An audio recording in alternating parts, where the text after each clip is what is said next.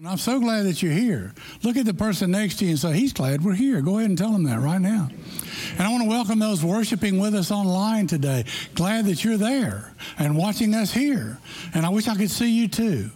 I miss you, but I know you're with me, okay, in spirit. So that's good. So listen, we've got this new series we started last week, and it's all about Jesus, and it's all about faith. And we're talking about getting our faith filled up. And so this week we're going to continue that. And there are basically 5 things that people mention when you ask them, tell me about your faith story. Over time, there's 5 things that they will mention. One of those 5 things, maybe all of those 5 things. Last week we talked about the first one, and that was what? We received the benediction. That was practical teaching. Say that with me. Practical teaching. In other words, I've read the Bible, I understand, but now you gave me practical application. Now I know what to do with it, right? And today we're going to be talking about personal ministry. Now here's what I want us to see. Jesus only had 3 years in his ministry, right? 3 years, and that was all he had. And so he calls these disciples together, and he just gets them from wherever he calls them. And now he says, you know what? I have got to really speed up the discipleship process. So I'm going to push them into things they've never done before. And the reason is when they step out on faith, and then I come alongside them and help them, then they're going to have a victory, and they're going to see how we work well together. And so he's constantly challenging them to do something new, something outside their comfort zone. And guess what? It doesn't stop with the original disciples. He's looking at you and me today too, and he's saying, this applies to you. What's going on in your life? Are you willing to step out of your comfort zone and serve me? So he chose Peter and Andrew and James and John. And in Matthew it says, he says this, come follow me, Jesus said, and I will send you out to fish for people. Now, it's interesting that he would say that because they're fishermen and they've been out fishing all night and they haven't caught a thing. They're not very good, are they? I mean, this is their livelihood. Nothing, zippo, because that's the way it is with fishing sometimes. It doesn't work. But he says, listen, I'll teach you how to fish for people. You come spend time with me. And then together he casts a vision, and he goes on in John. Farrah was talking about John. He talks about John. Very truly, I tell you, whoever believes in me will do the works I have been doing, and they will do even greater things than these, because I am going to the Father. And I'm sure that the disciples are sitting there listening to him, and they're saying, no, we're not. We can't do greater things than you. Hello, you're Jesus. We don't even know what. We can't even fish. We can't even catch fish. Now you're going to teach us how to catch people. We don't know how to do greater things than you. And yet he's pushing them. Because he knows their faith will grow. And the best example of Jesus' instruction is in the story where he's teaching thousands of people. And they're sitting down. He's got this multitude of people there, and he's been preaching. And, it's almost like he was preaching a whole series in one day, right? And they're tired, and they're hungry, and the disciples are tired and hungry, but they're not going to say that to Jesus. They're going to go to Jesus, and they're going to say, listen, I know that you're thinking about it, but here, and we really enjoy this series you're preaching all in one day. But I just want to point out that the people are tired and hungry, so we might want to send them away. We might want to wrap things up so we can send them away so that they can get something to eat. In fact, it says this, send the crowds away so they can go to the villages and buy themselves some food. And Jesus then stares at the crowd, and he smiles at the apostles, and then he says something interesting. They don't need to go away. You give them something to eat. What if he'd said that to you? There's thousands of people here. We can't go down here to the 7-Eleven. There's no Tom Thumb around. What are we going to do? How are we going to do this? Now, we'll get back to that story in just a minute. Stay with me, okay? Because Jesus has an agenda for us. And that is that we would be people of faith And our faith would be active and all in and gritty and daily and relational. And it would be the kind of faith that is in the thick of things faith. In other words, it's not just that we believe, it's that we're going to do something with what we believe. Because Jesus' initial invitation was always the same. What did Jesus say? 2 words: follow me. It was real simple. Follow me. Now listen, you can't follow Jesus and do nothing. Do you hear me? That's active. You've got to step out. You've got to respond to what he's calling you to do, even if it's something you've never done before. Probably is something that you've never done before, because here's what happened. The church unintentionally has changed the invitation of Jesus from follow me to believe in me. Believe in me, because that's so much easier, and it's safer, and there's no risk involved, and you don't have to change, and we're afraid to really challenge you, so we're just going to say, believe in me. And Jesus said, yeah, I want you to believe in me, but it does not stop there. And that's why he invited people to follow him, to live a life that reflected their big, bold confidence in God. So you may not have confidence in yourself, but you can have confidence in God. And God can do anything. And guess what? He lets you participate in the process. And so he invited people to live a life that displayed their confidence in God. Because he said trust, would be the thing. And that would be the currency that we would use in our relationship with him. We're going to trust him. And that's going to give us confidence, and we're going to have a victory, and our faith is going to grow, and we're going to trust him even more. God is most honored by living, active, here and now faith. And in this series, we're asking the question, what fuels or facilitates the development of our enduring faith? What's it going to take? Now, we said when people tell their faith story, one of the first things they're going to mention probably is they had practical teaching. Because you can know about God, you can believe in God, but you can't do anything with your faith if you don't have practical application. I got these Bibles I give out, and I've given them to children and youth and adults for years and years and years. And the reason is because they're really simple. You go to the first part, and it says, how do I read the book? And it tells you, and there's paragraphs about all that. And you read that, and then it says, okay, when I want to read a scripture about anxiety, where is it? And it tells you anxiety right here. And it tells you the page number. What about anger? What about fear? Hey, where's the story of the flood in the Bible? It's right here. It's in this scripture, and it's on this page. And they can just look it up. And it's so simple. And then they can teach their kids about it. And when you go to the book, Genesis, it's got one little paragraph, and it says this: who's the author? What date was it written? What's the theme? What's the content? And they can get the whole concept of that book just by looking at that very first introduction. So practical application makes all the difference. Now we know what to do with our faith. Faith in God is daily living, and that causes our faith to grow. So it's practical teaching. The second thing is what we're going to look at today, and that is personal ministry. Look at the person next to you and say, personal ministry, okay? Because personal ministry will grow your faith. Everyone is a minister. I may be a pastor, but everyone is a minister. And God has a personal ministry for every person. And sometimes little children invite their friends to church, and that's a personal ministry. You get it? So he gives us all a personal ministry, and we're to use it for him, and our faith grows. And you know, you're probably saying, the first time I served, I didn't know what would happen. I didn't know what I was supposed to do, but I felt this nudge from the Holy Spirit, from God, and I just said, okay, Lord, I'm going to step out. I don't know how to do it, but I'm going to do it.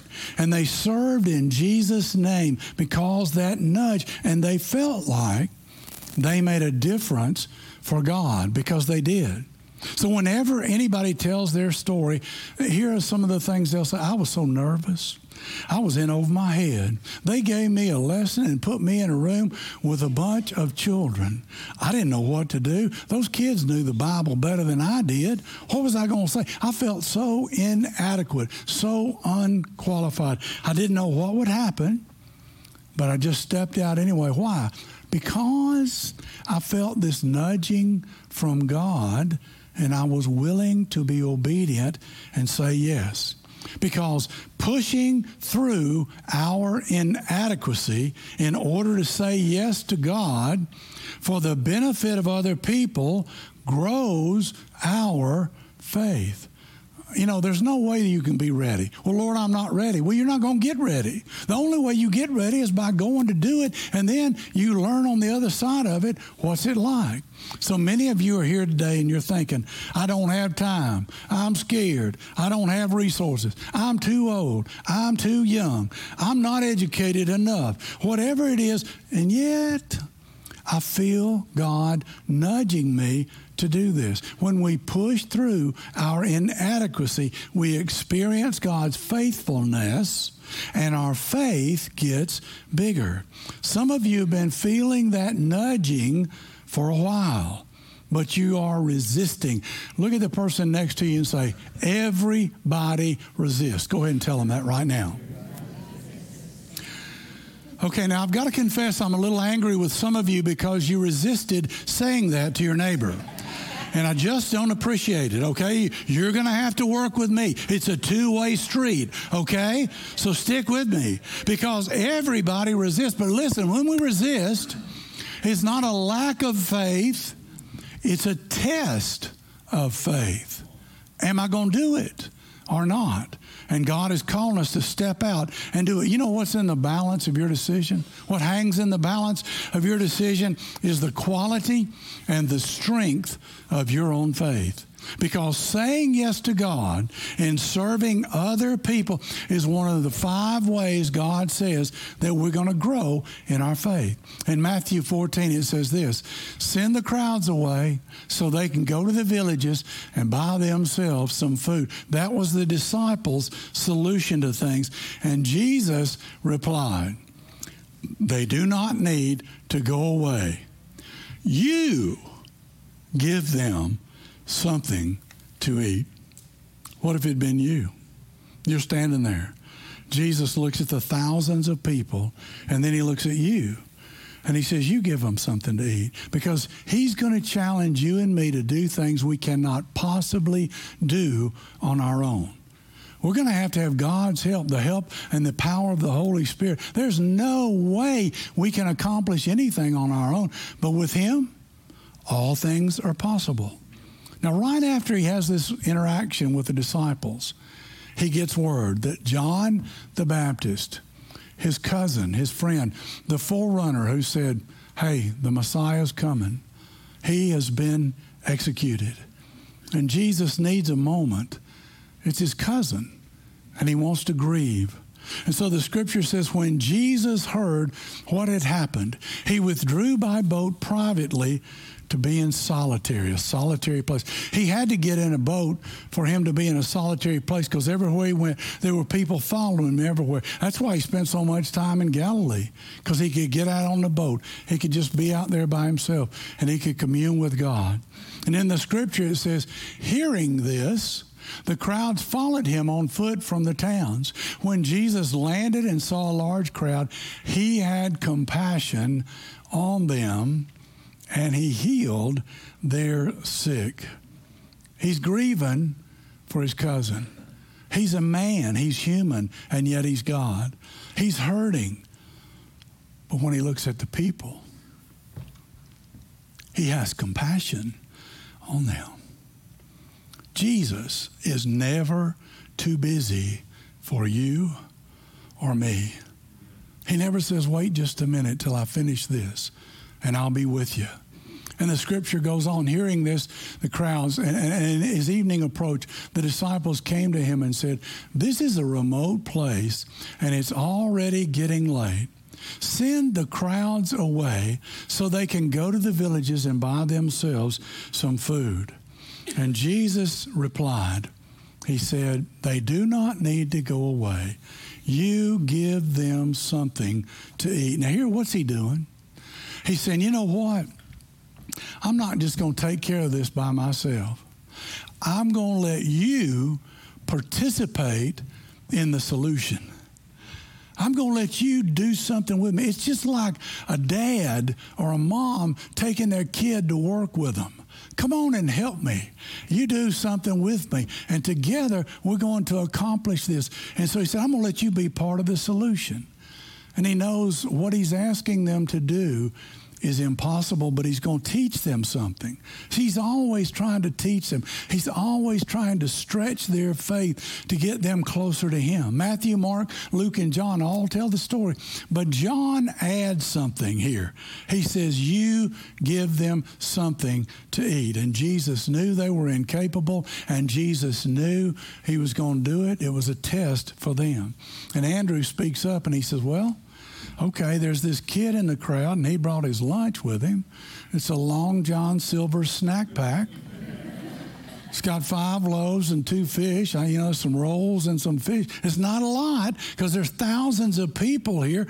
What's going to happen? I love what he says next. Jesus says, bring them to me. The lunch, whatever it is, well, bring it to me. Just bring it over here and let's just see what God will do. You want to do something for me, he says, participate. Get involved. Do something big for the next generation, for your community, for your nation. If you just serve me, you have no idea what I can use you to do. And Jesus says, bring me what you've got. And he's still saying it today. He's looking at you and me every day and he's saying, bring me what you've got. And so they stand there staring at each other, and the scripture goes on. And he directed the people to sit down on the grass. And taking the 5 loaves and the 2 fish and looking up to heaven, he gave thanks and he broke the loaves. And then he gave them to the disciples, and the disciples gave them to the people. You see, they don't know what Jesus is going to do, but they know he's Jesus, and he's got this. They don't know how, but they trust him. They're walking by faith. They're just going to try to trust. And Jesus gave them the food that they needed, and they gave it to the people who were there. And that's where their active faith intersected with God's faithfulness. And let me tell you something. Their faith grew that day, didn't it? When Jesus performed that miracle, I'm sure they spent the rest of their lives talking about those stories about what Jesus did. Let me tell you about what he did one time. There were thousands of people. They just barely had any food. And he said, we're going to feed them. And you know what? He did. And something remarkable happened. The Bible tells us that everybody there, thousands of people, had plenty to eat. They were satisfied, it says. And then there were 12 baskets full of leftovers left over. And he said to the disciples, go collect the food that's left over. Because there's probably some hungry people somewhere. Maybe we can make use of that as well. You talk about a powerful story. Now let me ask you a question. What could you do if you were sure that God was with you? What could you accomplish if you took what you had and you trusted God for the rest? And together, you accomplished great things. What would I do if I was confident that God was with me? The disciples said this, I'll do what I can, and I will trust God to do what only he can do. And that's what the walk that builds your faith is all about. That's what he's trying to teach us. Now let's finish the story. In Matthew it says this, immediately Jesus made the disciples get into a boat and go ahead of him to the other side where he dismissed the crowd.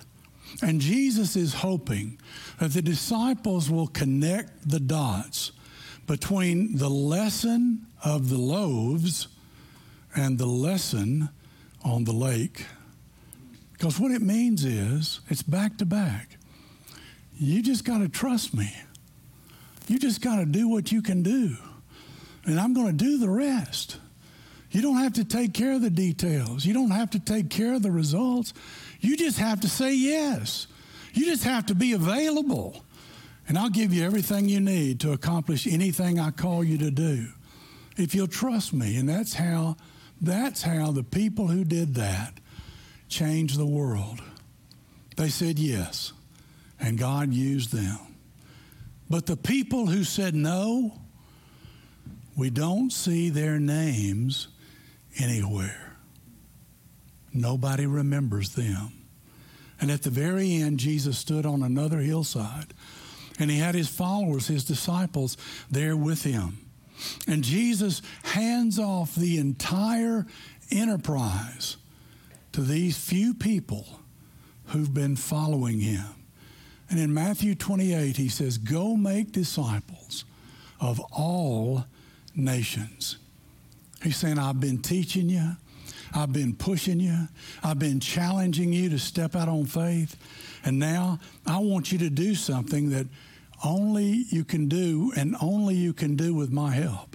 Because I'm going to give you the power of the Holy Spirit. And together we will see what God can accomplish and what he will do. And 2,000 years later, here we are today. And in this place, this is where every follower finds him or herself today. And we have to decide, am I going to really use my faith, or am I just going to sit on the sidelines and watch other people use theirs and watch my faith atrophy and weaken and become frail and feeble? Because, you know, if it's not there for you when you need it, if you don't grow it and strengthen it, and you will come up short. The nudge to serve is an opportunity to experience God and to experience him in a new way, and other people to experience him because you have taken a step of faith. And you never know everything that hangs in the balance because of something that you were willing to do.